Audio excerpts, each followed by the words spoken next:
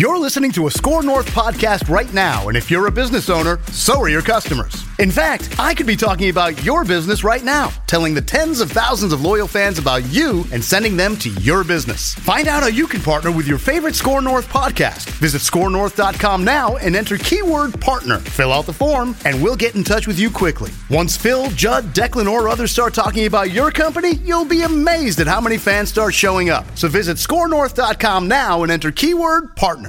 Phil Mackey. That boy is crazy. Judd Zulgad. I like the guy, but he says goofy stuff. Mackey and Judd on 1500 ESPN.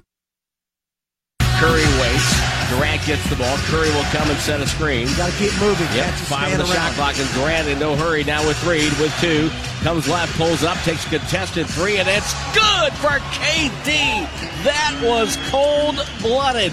The shot's no good. Bell tips the rebound to Draymond. Draymond out of the pack to Curry. Curry for 3. Got another one. It's a Curry flurry, and it's 72-63. The Warriors lead by 9. Unbelievable. I'm going to guess you probably chose other things besides basketball, even though it was a Game 7 last night. You probably weren't fixated on basketball. Yeah, not till the fourth. Okay. It takes a lot. So you did in the fourth, that you did see what I am about to complain about. Flipped over after the hockey game was done to watch the rest of the game, and Golden State by that point was up by a pretty comfortable margin, yes. Would you say it takes a lot for me to... I'm not one of those, I hate the Packers, or I hate this... I'm mostly a sports lover. In the 3 years that I've worked with you, 3+ years now, I don't think you've ever hated a team. You've been frustrated, but like I'm trying to think my side. Always on the side of that if the Yankees are good or the Celtics are good, it's good for the sport. You need villainous teams. I've never known you to flat out come out and say that you hate a team. I mean, I openly rooted for the Heat when LeBron was there. So I don't root for the Yankees, but I don't. But you don't mind them. You've made that clear. And I think I think you're right in the sense that if it's a team like the Lakers or Celtics or Sox, it's good for the sport if that team is good. So something happened in the fourth quarter last night that I'm going to build to here. Okay. That put me over the edge for the Warriors. I hate the Warriors now. And I hope somehow LeBron James sticks it to him in 7 games in the finals. And there's a lot of other reasons besides what happened in the fourth quarter, like the fact that they took advantage of a 1-year salary cap loophole to get Kevin Durant, one of the top 3 players in the world, on a team that was already the best team in the world. Like a year where all of a sudden everyone just magically has $15 or $20 million in cap space that they've never had in the history of the NBA. And it's convenient that Kevin Durant is a free agent. Like they sort of luck box their way into Kevin Durant on that team. The fact that Draymond Green is this pesty, annoying player who the more he declines as a player, which he has the last 2 or 3 years, the more insufferable he becomes. Then I would even say that the good fortune the Warriors have had, Chris Paul being out for Game 6 and Game 7, they would have lost this series. If Chris Paul had played at full strength in Game 6 and or Game 7, they would have lost one of those games. They probably would have lost last night because that was a pretty close game last night until toward the end. And then, of course, Kyrie and Kevin Love got hurt 3 years ago, and they still needed 6 games to dispatch Matthew Dellavedova and LeBron James' random sidekicks. But last night, even with all those things, okay, whatever. It's fun to have a villainous team. They're up double digits, 11 points, 12 points, 5 minutes left in the game. Okay. It's the most dominant team maybe in NBA history. And they turn to Haka Capella. It's not enough that you're sitting on multiple MVPs on your roster, that you've got multiple Hall of Famers, you've got probably the 2 greatest shooters, pure shooters, in the history of the NBA. I did see it. I didn't think about it, though, at the time. You're up by double digits. The opposing team is without its first or second best player in Chris Paul. And you can't just close the game out with 5 minutes to go. You can't just close it out. You got to hack Clint Capella 3 times and send him to the free throw line. This means, though, that you directly hate Steve Kerr, then. Well, I don't hate Steve Kerr. I hated that. I love Steve Kerr as a coach. I hated that particular tactic. I understand why they'd rather, instead of running the risk of the Rockets getting hot with 3 minutes to go in the game and shooting 8 3-pointers, I understand sending a 50% free throw shooter I understand why it's optimal strategy. I just hated it in that moment.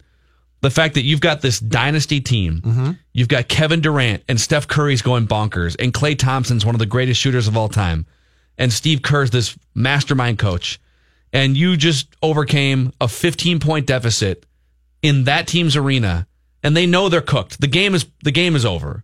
And the Rockets just missed 27 straight three-pointers. Like, the game is over. Yeah. And you hack a Capella. I get your point, yeah. You intentionally foul this poor guy and send him to the line. It just felt like overkill to me. And it was it's a villainous franchise based on all the things I mentioned. And that was the most villainous thing they could do in that moment. Oh, and in and around that same time, James Harden gets fouled, hits the deck, and Draymond Green walks up to him, grabs him by both hands to lift him up, gets halfway, drops Harden's hands, and walks away. He did? Yes. Oh, I didn't see that. It's all over the internet. Oh, if you missed it, you can go find it. But I just like it's all these things that have happened over the past few years, and I'm not one to hate teams, but I watched that last night and thought, oh my God. Does this now does your hate extend to past this finals coming up then? Do you feel like this is past the point of no return with them, where you're just out on them completely? I think they're good for the NBA. People think, it's bad for the NBA. LeBron versus Warriors for the fourth straight year is not bad for the NBA. It's going to draw huge ratings. You've got one of the great personal legacies in LeBron James versus one of the great team legacies in the Warriors. Would it have been kind of fun to watch something a little different? Rockets versus Cavs? Sure. But to your point, can I tell you how frustrating it is to hear people say 4 consecutive years, I'm so bored with this, it's bad for the league and all that? I'll tell you what's bad for that league. Spurs and Nets, which nobody watched and nobody cared about. That's bad for your league. When you're talking about your superstar player in LeBron against a superstar team, I'll give you a bad. I'll give you the Knicks and Rockets in 94 when it was unwatchable basketball. That's bad for your league. Although that was not good basketball. That series is a little different because you had 2 all-time great centers going head-to-head in Patrick Ewing and Hakeem Olajuwon. But it still was basically guys trying to just kill each other physically at the time. I'm just saying that after watching some series that we have in the last 25 years or so, bad for the league is not a star-laden team against a superstar player. Yeah. I get that I'm being curmudgeonly, and in almost any other circumstance, if it were the Cleveland Cavs and it was LeBron James' team and they resorted to hack a Capella, I would have said great strategy. I totally would have said great strategy. Because it is great strategy. It's just them implementing the great strategy that drives me nuts for some reason. It's a wonderful bitterness you have going right now. I like it too. Especially the fact that you completely mischaracterized the Draymond Green, James Harden thing. That was Harden refusing to get up. No, it wasn't. We just watched it in here. Watch it again. I'll watch it again. I'll see Harden slide his butt across the floor and refuse to push off with his feet. And no. Draymond said, fine, you don't want to get up, I'll just let you go. He never even got his butt off the floor, Phil. I watched it 5 times. I'm sorry, your judgment is clouded. You can't tell right now. I watched it 5 times and saw the exact same thing you did, and then watched it a couple more times, and it's obvious that Judd, I'm going to watch it right here. I'm going to watch it right Turn now. to your right. All right. Whose fault is this? Draymond throws his hands off to the side. Well, that's because Harden didn't want to get up. He said, I'm trying to help you. Harden says, I'm not going to get up. That's not cut and dry to me. Harden gives him his hands, and Draymond throws his hands off to the right. Play it again real quick. All right. No, sorry, I can't get with you on this one, Phil. He's about to get up, and then Draymond throws his hands off to the right. he was sort of dragging his weight, too. I can't tell. That's on Beard. I can't tell on that one. I'm definitely clouded. I'll give you that. You hate the Warriors. And I love the fact that you can't stand a team. I still think they're great for the league. I just thought, really, okay. John thinks I'm wrong. Go ahead, John. Hey, Phil, I love the show, and I especially love it that you guys both take strong and not wishy-washy, opinions. But this whole thing with Steve Kerr, if you are the coach and you see that they've missed 27 threes in a row, and that's their only chance to get back in the game, I would do it 100 times out of 100, and it was a Cheshire grin that he had because they are a one-dimensional team. They're going to have to figure something else other than hero iso ball, and that's not working. The second thing is, if you look at that, watch the guy's leg there. He doesn't want to get out of the way. You had to sort of push him. He made an attempt to help him up. Draymond Green didn't want his help. So it's all on Draymond. James Harden, the Beard, didn't want his help, and that's the way that I see it. Is it? Thanks, John. Is it 651-646-8255? Is it possible to acknowledge it's great strategy, He's probably going to miss 1 out of 2 free throws, and they did it. I think they did it 3 times until finally Mike D'Antoni called timeout and pulled him off the court. That it's great strategy, but it's also just. I'm surprised that you're drawing the line here for as far as going to. I can't stand this team. That's the thing, because in 3+ years you've never gone down this path. It's cumulative. It's cumulative. I get where you're coming from. I'm surprised that it's this team and doing that. That this was the final straw, Yeah. I think, is what surprised you. If it was another team, it wouldn't have mattered as Then much. I am but it was surprised, like, yes. okay, it's almost like a Jenga stack. And this was the last board that came out. There's years of ridiculous swag and attitude and showing up opponents, you could call it. It's obviously Durant then joining the fun after he couldn't beat him, and finally Hack a Capella has pushed you over the edge. So it wasn't enough to have the greatest 3-point shooting team of all time. That's right. That won a championship. You had to add one of the greatest players of all time to that collection. Okay, Sure. let's add him to the team. Sure. And then it's not enough to have that collection and be up by 10 in a Game 7 with just a few minutes to go, and a team without its leader, Chris Paul. We have to hack their worst foul shooter. But as you said, it was a smart strategy. I agree. It's a good move. Can it be both? Like, it's a little bit like your baseball team is up 7-0, and you're bunting to try and get on in the 9th. Okay, I mean, okay. I think it can be both if you're more like me, which is to hate easily. But it's interesting that you who don't, that was it. The Hack a Capella was your final straw. Well, I would think it would have to be far more egregious than that for you to decide I am done with this team and I actually now hate the Golden State Warriors. I don't know. This is how I feel. So, and by the way, the Rockets ain't changing. Well, why should they? No, but the caller said they took the Warriors a lot further than anyone else has. But I'm saying if people think that we're going to get to the 2018-19 season and that Houston's going to come out and hit some threes and then hit some twos, they're not going to be hitting twos. But they shouldn't change their strategy. I know. I'm just saying they're not changing. Good. They're not changing because what they just did. If Chris Paul would have played, it would have been good enough to beat a dynasty. They just got unlucky. Tony said last night, "This works. We will get better, but this will always work, and we're sticking, and we're not going to go away from it." They got unlucky that Chris Paul got hurt, and then they got unlucky. I mean, it's skill and luck, but to miss 27 straight 3-pointers, that's ridiculous. You would. That's historically inept for a team that has hit the most 3-pointers of any team in the NBA. So sounds like it doesn't work to me. Let's go back to 1980s hoops. The Wolves can be good again. Let's do Get it. Hakeem back in Houston. Let's do it. Pound that ball inside. Yeah. Get those fouls inside. Threes are out. Yep. We want deuces, baby. Let's get hand checking back in too. Okay. Oh, hand checking. So is when guys come down the lane, we yes. can just hack them. Yes. 651-646-8255. 877-615-1500, and Jason Stark in about 15 minutes from now. The Mackey and Judd Show will continue in a moment. Hang on a second. On 1500 ESPN. Mackey and Judd now continue. Just press play. On 1500 ESPN. It's amazing how long the NBA game is. 48 minutes. It lasts a long time, and there's so many opportunities to get yourself going as a team, and with our team, there's just so much firepower that at some point we're going to get going. And as long as we stay with it and take care of the ball and get some rebounds and, at least stay close in the possession game. Here's a storyline that I think is, I don't know if it's likely, but I think there's a really good chance that this could happen. This will get some steam for sure. And it would depend on Houston getting rid of that Ryan Anderson contract. Houston has Ryan Anderson. Ryan Anderson came into the game. He's been benched, basically. He's one of the best 3-point shooters in the world, but he's just been benched because he can't. I think he's shooting slumping, and he just can't keep up with the Warriors. They put him in for a couple minutes, and he just got destroyed, ankles broken by Steph Curry. Mm-hmm. But Ryan Anderson has $20 million for next year and $21 million for the year after that, so they'd have to get rid of that contract. But the fact that Houston just suffered an agonizing defeat, and people feel bad for Houston. They got unlucky with the Chris Paul thing, and just an agonizing defeat. Mm-hmm. And I think rightfully so. A lot of people were complaining about bad officiating that was leaning toward Golden State, whether it was conscious or not. Houston didn't get the officiating on their side last night, and then they go on the 0 for 27 3-point streak. It was just an agonizing way to blow a 3-2 lead in the series. So sympathy card for Houston. the Warriors are probably going to drub this Cavs team. I think it's possible it could go 6 games.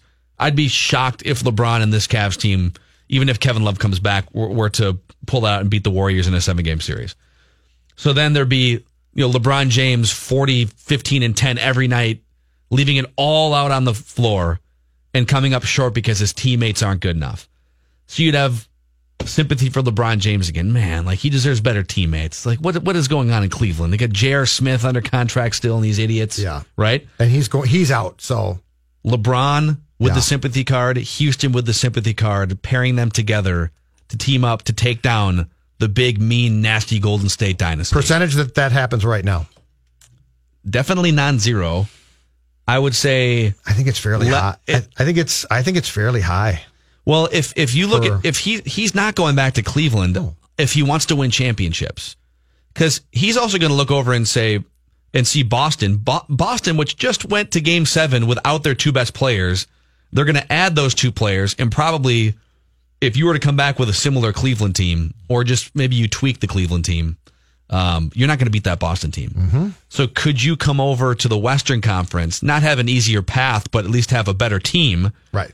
And then you could go through the Warriors in the conference finals instead of the finals, and then you'd have to face that Celtics team in the NBA finals. And I think the reason why it would be very difficult to poo-poo that if they did it is because of Durant in Golden State. Once Durant went there, the gloves are off, right? That's an all-star team now. He's championship hunting more than LeBron ever did. So if LeBron says, okay, for the last blank amount of years, I have taken a franchise that would be in the lottery without me, and taken them not into the playoffs, but taken them to the finals.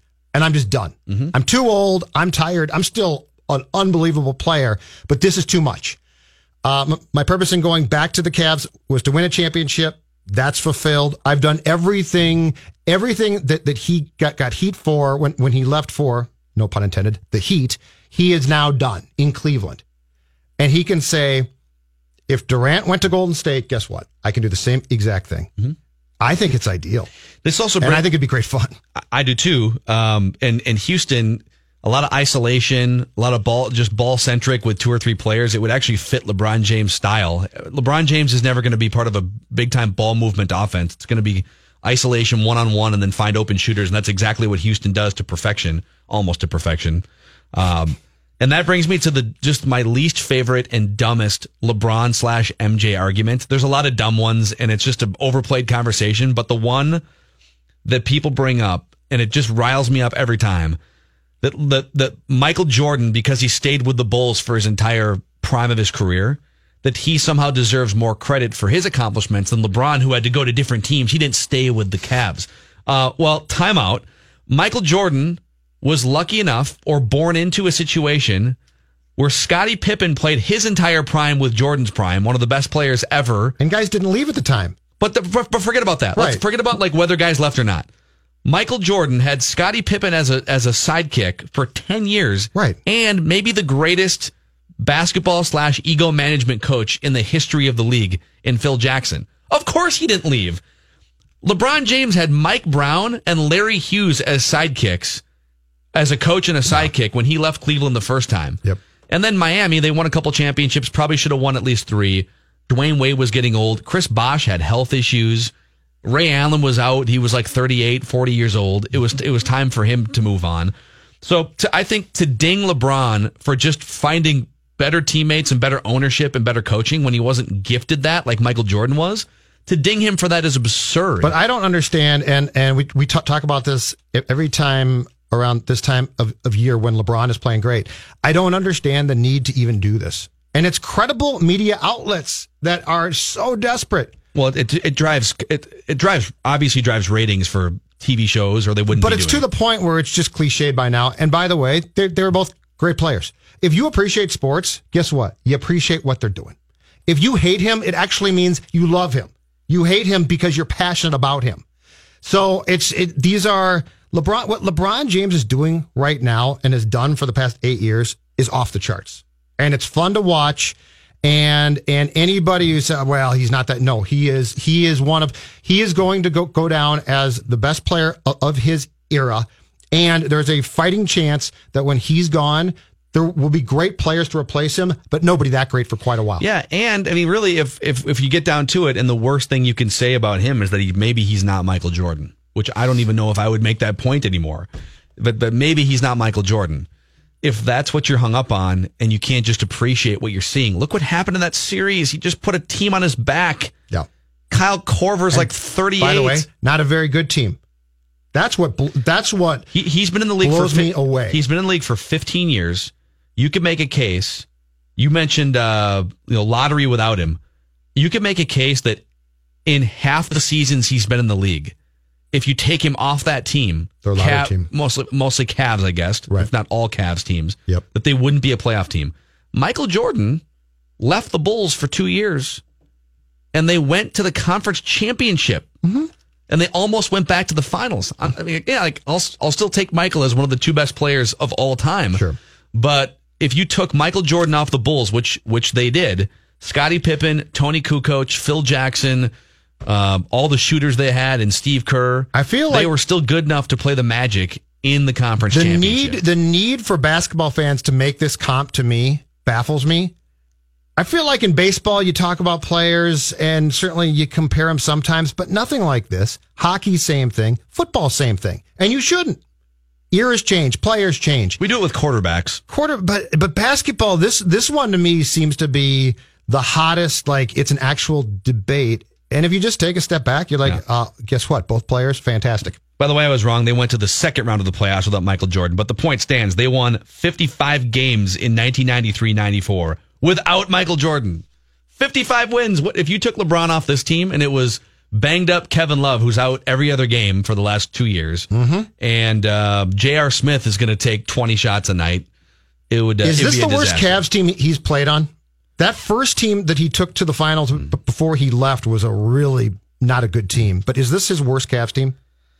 Because they remade Kevin it. Love. The first half, that team they traded was really not good.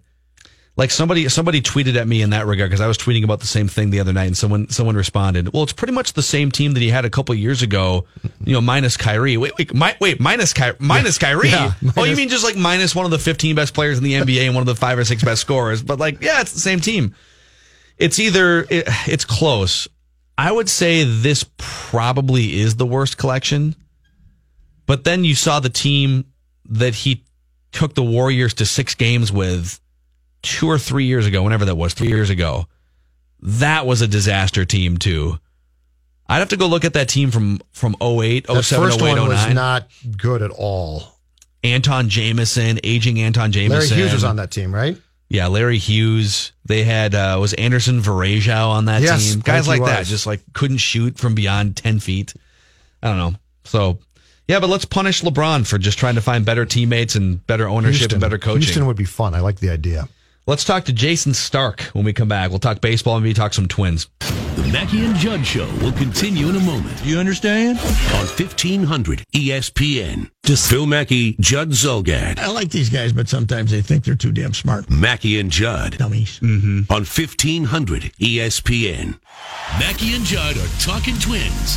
Now, with MLB Network contributor and senior baseball writer with The Athletic, Jason Stark. Brought to you by Grundhofer's Old Fashioned Meats. Bring the excitement of Grundhofer's to your next cookout. All right, Jason Stark.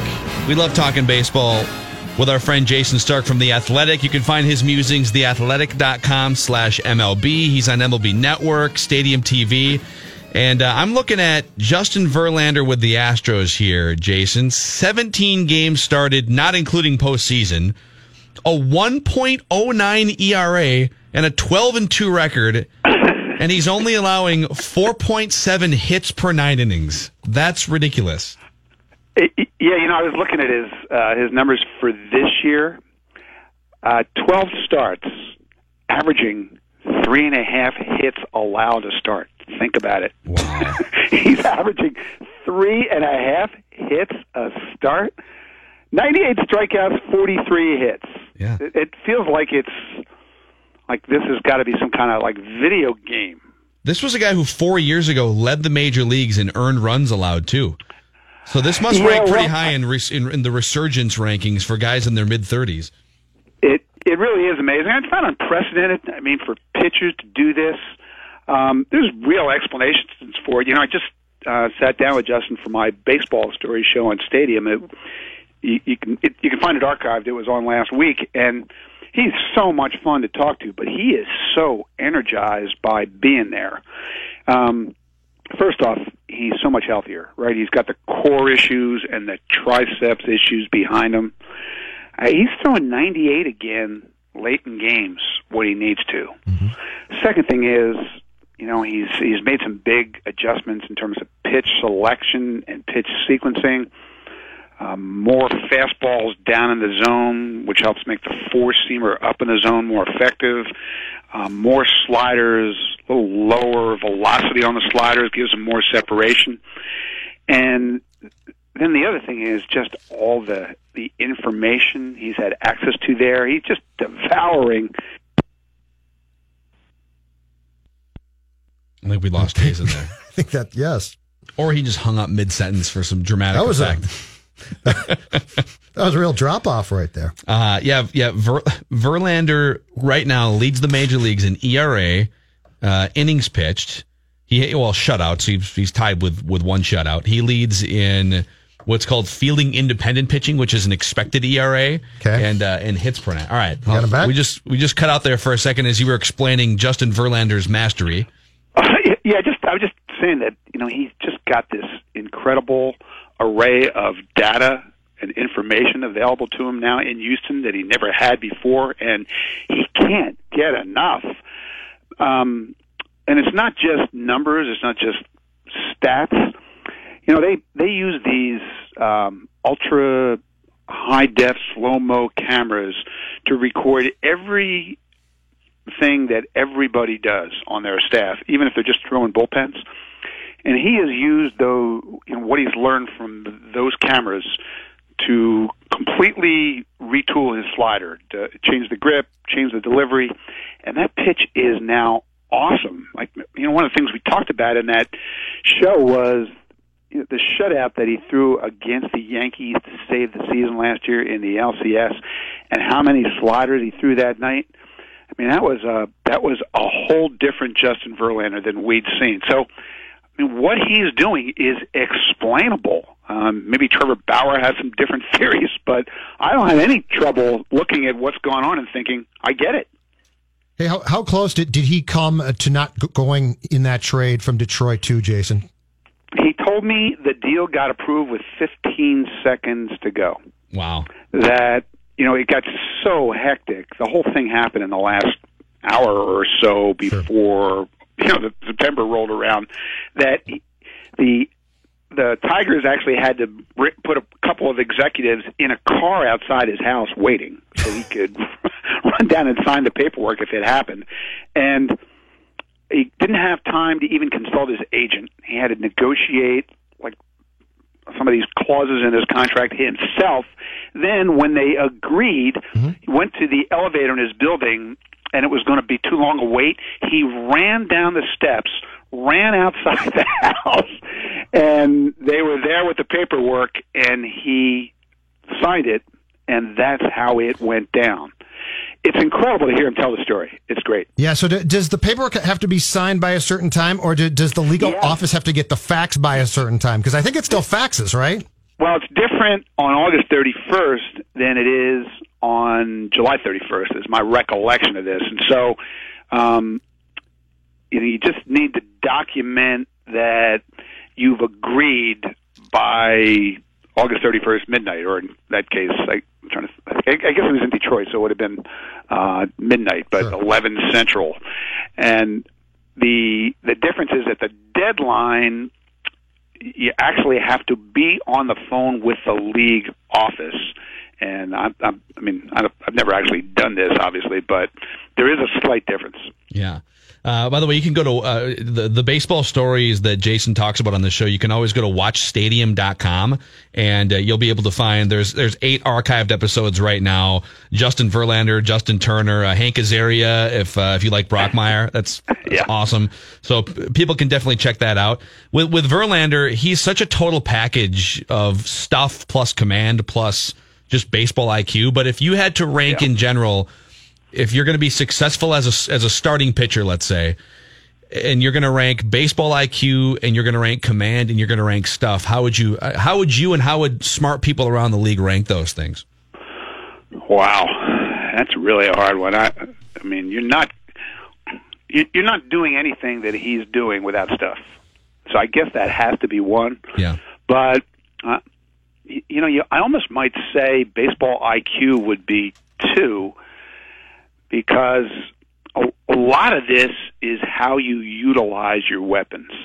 And he's got a better understanding now of that than he has ever had. And he, one of the things that's so refreshing about him, and we talk about this too in the show, is that, he's not afraid to set the bar as high as he can set it.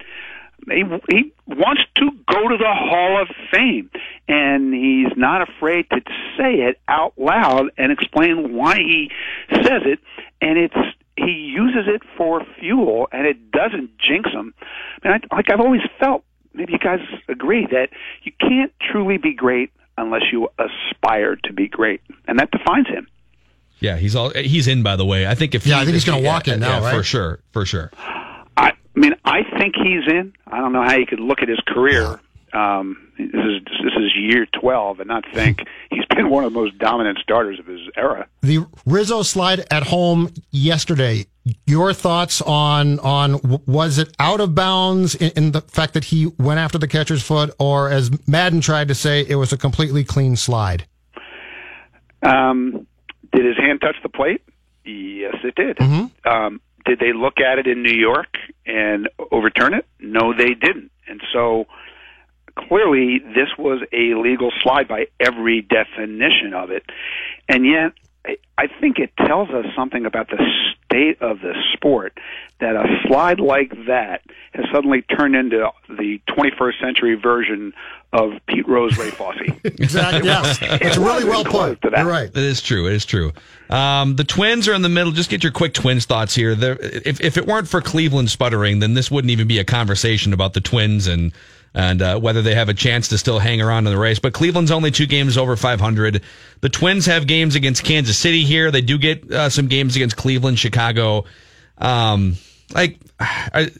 they just? Is this just going to be a transition year, do you think, or should the Twins still hold their heads high and hope for Byron Buxton to figure it out? What's your sort of state of the Twins from where you stand? Okay, I don't think that we know yet, but I do think that every day we're getting the impression that the Indians are not the same. Their bullpen is an equalizer.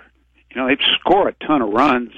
Their rotation's still great, but their bullpen undoes a lot of the rest of it. And so they're vulnerable, right? We agree on that. Yes.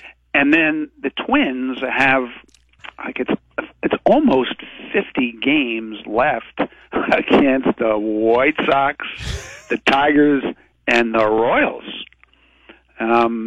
And a ton of games left in the division. They're lucky that they have an opportunity to salvage this season. If they were in the AL East, obviously, that we'd be talking a whole different story.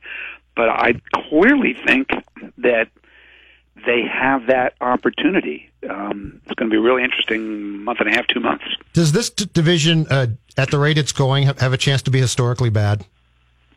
I haven't really done the math on it yet, because once everybody starts to play within the division more, and the Indians and Twins have so many games left within the division, I would think somebody's going to be over 500. But you would hope. We've never had a division where nobody was over 500. Yeah. And, we're definitely steaming in the wrong direction there. There was that Cardinals, but they were a while. No, they won the division, the 06 Cardinals, 83 win division winner and World Series winner. They did. And then I believe the 94 strike year, didn't the AL West have, they only had one team over, something like that, but this is... It just strikes me as this is a train wreck. Disastrous. Yeah. I guess think about it, because there's 3 teams that really aren't trying to win. And if the Twins have a bad next few weeks, they might decide they should sell. Well, and then the Indians just kind of waltz in. That seems wrong, doesn't it? Yeah, and then there's, but the Twins, Dozier is a free agent, and Gibson's having a good year, free agent. Lance Lynn's had a couple good, so they do have, if they want to pull the trigger, they have some valuable pieces. Another, if you're looking Twins historically, 1987, and that's when there was only an East and a West. You had, in 1987, when the Twins went 85-77, and then went on to win the World Series. In the East Division, you had 4 teams with a better record by at least 4 games, and 3 of them missed the playoffs because of the format. So it's just, baseball's weird that way sometimes. You have a weak division and you don't have to apologize for it. Yeah, I mean, to have 6 divisions means this is what comes with it. And it's why you hear from time to time people talking about how they should do it differently. You should be seeded based on record, or you should have one big league and not all these divisions. But baseball likes having 6 first-place teams, I'll tell you that. Better than 2. At the strike in 94, Western Division, Jason Stark, the Texas Rangers led the division at 52-62. Wow. 456 win percentage. That's amazing. Yeah, there's an asterisk on that, however. Yep.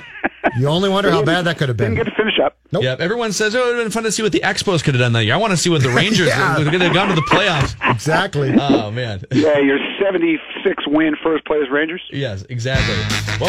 All right, let's fire up the game show here. It's called Trivia with Jason Stark, hosted by Jason Stark. Fire away. I love that we have the music now. It's a whole new world of trivia, yes.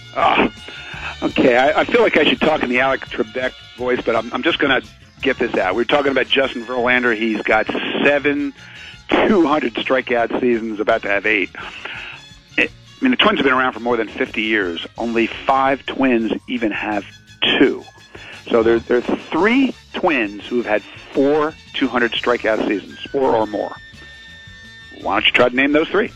Burt Blyleven has to be, right? He's one of the... Yeah, he's got 6. That was... Johan? Gave you that one.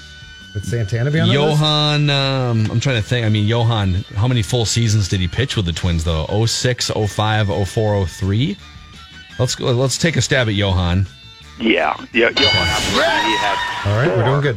We're doing good exactly. I would say the other one is the Stumper. Not that he's a no-name. 3 Twins, 4. He's harder, though. Okay, 200 strikeouts. It's a Stumper. It's not Frankie, 4 then. It wouldn't be Frankie. It'd be... It's got to be further back. It's got to be because we can eliminate the last 10 years. Yeah, the pitching to they contact. have whole staff that didn't get to 200 pitching to contact didn't get the desired this results. Got to be necessarily. all due respect to Gardy and Rick Anderson. So who from the way back? Well, Frank Viola's too obvious based on Jason's rhetoric here. Yeah. I'll do that tonight. Probably from the 60s. And this is like we need Royce like in here. Like a Camila Pasquale type again, or who did you say that one time? You came up with the right guess, and I wouldn't be poo-pooed you. Jim Cott didn't get that many Jim strikeouts. Cott's the guy. I mean, not a lot of guys got. Well, the innings were higher up, and that's why I got nothing. Camilo Pasquale. Yeah, that's right. Nice. Oh, we got it! Snap! Yes. I mean, like I don't remember Camilo Pasquale at all, but looking at his numbers, that guy was a monster. He had like 4 amazing years. Yeah. 4 straight years of 252, 258, 248, 267. Whoa! Yep. He got in.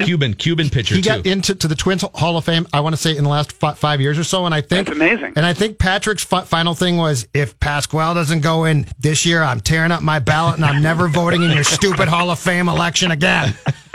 And he got in. Yes. Yeah. Do you know, I was amazed that Viola never had even one with the Twins. Went something like 191, 197, 193, and then he had that year where he got traded to the Mets, so he had 200 that year combined with those 2 teams, but never struck out 200 as a Twin. Well, it's funny. It's just sometimes your perception of big dominant pitchers and the strikeouts. Like, think back to way before all of our time, Walter Big Train Johnson, right? And he averaged for his career 5.3 strikeouts per 9.